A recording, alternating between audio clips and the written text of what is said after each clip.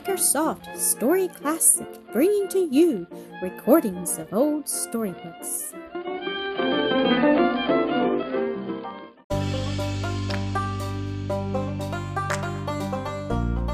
Mildred at Roselands, Episode 4. Your traveling suit is very neat and becoming. Very ladylike, Miss Stanhope remarked, with an approving glance at Mildred's trim figure. I don't think your Uncle Dinsmore can have felt that he had any reason to be ashamed of you. I hope not, was the smiling rejoinder, and I did not see any indications of it. But how about the rest of your wardrobe, child? I fear you had small choice of material in Pleasant Plains, and very little time for making up your purchases. We might do rather better here if we could persuade your uncle to lengthen his intended stay. Thank you, Auntie dear. You are always so kind and thoughtful, Mildred said, but I don't think he could be persuaded, and indeed I should not like to have him delay for my sake, because I know he and his wife are anxious to get home before the cold weather sets in. She went on to explain her plans and to tell of her cousin Horace's generous gift. That was just like him. He's an open-handed, noble fellow, was Aunt Wealthy's comment. You need never hesitate to take a kindness from him, because he enjoys it and is abundantly able. But I must not be outdone by him, she continued with a smile, rising and going to her bureau. For they were in her bedroom now, or rather I wished to do my share in proportion to my ability.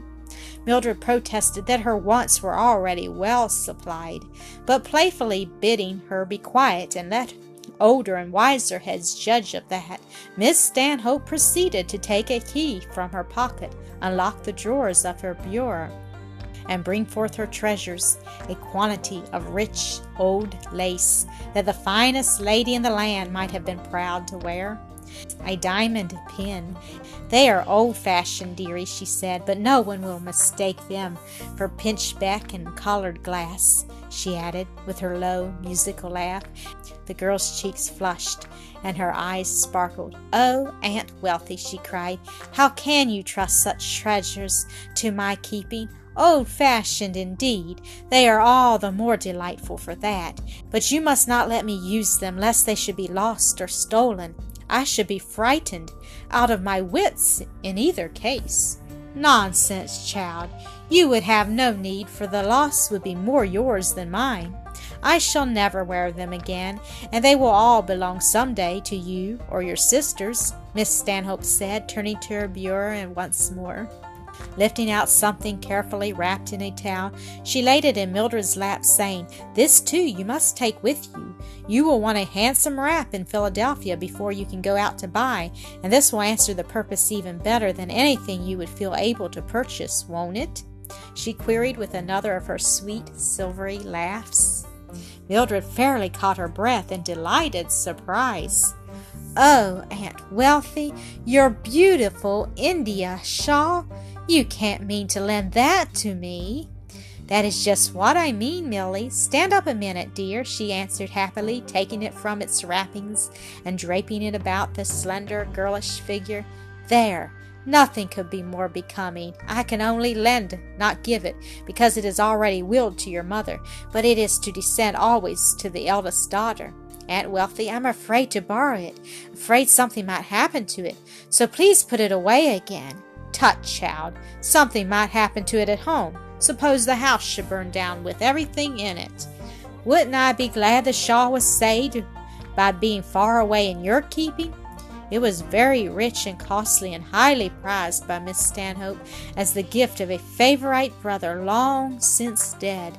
He had been a wanderer, lived many years in China and India, whence he had sent her from time to time rare and beautiful things, of which this was one. Then at length he came home to die in her arms, leaving her the bulk of his fortune, enough to make her very comfortable. Her means were ample for her own needs, but not for her abundant charities, for she spent little on herself, but gave with a liberal hand. Yes, I know you would, Auntie, Mildred said, passing her hand caressingly over the soft, rich folds. But in my wildest dreams I never supposed you would lend this to me, and if I were in your place I don't think I'd do it, she concluded with an arch look and smile. You are a careful little body, and I'm not afraid to trust you. You must carry it with you, my child, and wear it too, as a favor to me, for you can't suppose I feel willing to have Mrs. Dinsmore aristocratic nose turn up at niece of mine for lack of a little finery that lies idle in my bureau drawer.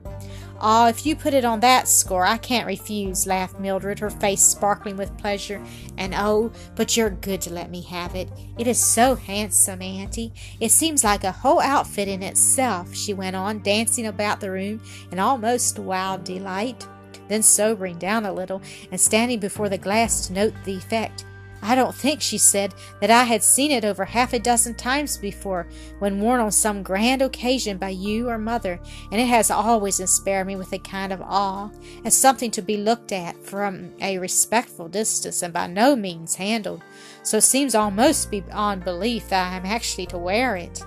The few days Mr. Dinsmore had apportioned to their visit to Lansdale flew rapidly by. All too rapidly for Miss Stanhope, who was loath to part with them, Mildred especially, but the young girl, full of youthful eagerness to see the world, was hardly sorry to go, spite of her sincere affection for her aunt. They returned to the Ohio River as they had come, striking it at the nearest point, where they once more embarked in a steamboat, taking passage for Pittsburgh. They were again favored with pleasant weather for the most of the time, and Mildred enjoyed the trip.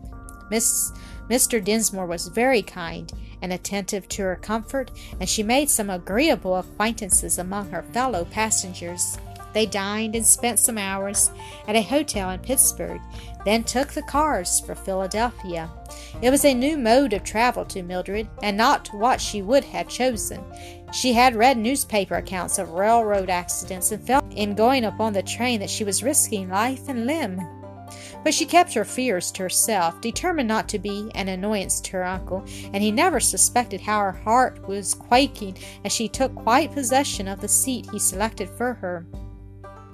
"We are early," he remarked, with a glance about the almost empty car, as he sat down beside her, then looking at his watch. "Yes, fully 15 minutes to wait before the train starts."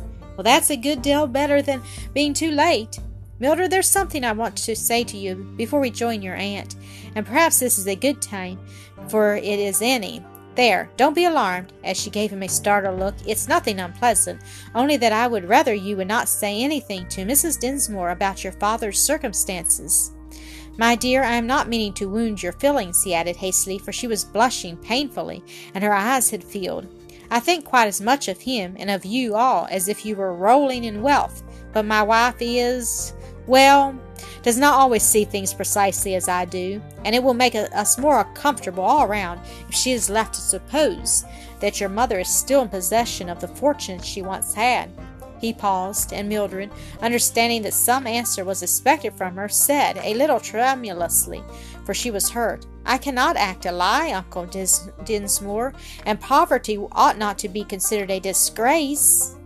"Of course it shouldn't, and I am not asking you to practice deceit any more than just to keep things to yourself, which others have no right to pry into. It need not be difficult, for Mrs. Dinsmore is not one of the prying kind, and Horace and I will regard it as a favor to us, if you will simply leave it to me to take care of your expenses without question or remark."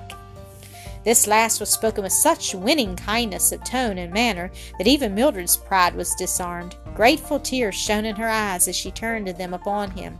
"My dear, good uncle," she whispered, laying her hand upon his with a gesture of confiding affection, "I don't know how to thank you and Cousin Horace, and I cannot refuse to do as you wish, but indeed you must not let me be any more expense to you than if I were but an ordinary guest, instead of the extraordinary one I am," she added, laughing to hide her emotion. "I shall have my own way about it, you may depend, whatever that may chance to be," he answered with mock severity of tone. Mildred laughed again, this time a really mirthful, happy laugh, feeling her heart grow strangely light. After all, she could not help being glad that Mrs. Dinsmore was not to know their comparative poverty, that she herself was not to be looked upon as a poor relation who might be snubbed at pleasure and perhaps twitted with her lack of means, or worse still, treated with lofty or with pitying condescension. Yes, Mr. Dinsmore went on, half to himself, half to her. Wealth is but a secondary matter, after all. Family is the main thing. I believe in blood, and want nothing to do with your parvenu aristocracy, be they never so rich. Well, what say you, my dear? For Mildred's face had grown very thoughtful. I'm afraid I am naturally inclined to think just so. But, well, are not my views correct and proper? He asked good-humoredly, as she paused with a look of some confusion. Is not character what we should look at rather than anything else? She modestly inquired. Is not true nobility that of the heart and life? It is what father and mother have taught me, and I think, too, is most consistent with the teachings of God's Word. At that moment there was a sudden and large influx of passengers, some of them talking noisily, and her query remained unanswered. Thank you for listening to another episode of Acresoft Story Classic.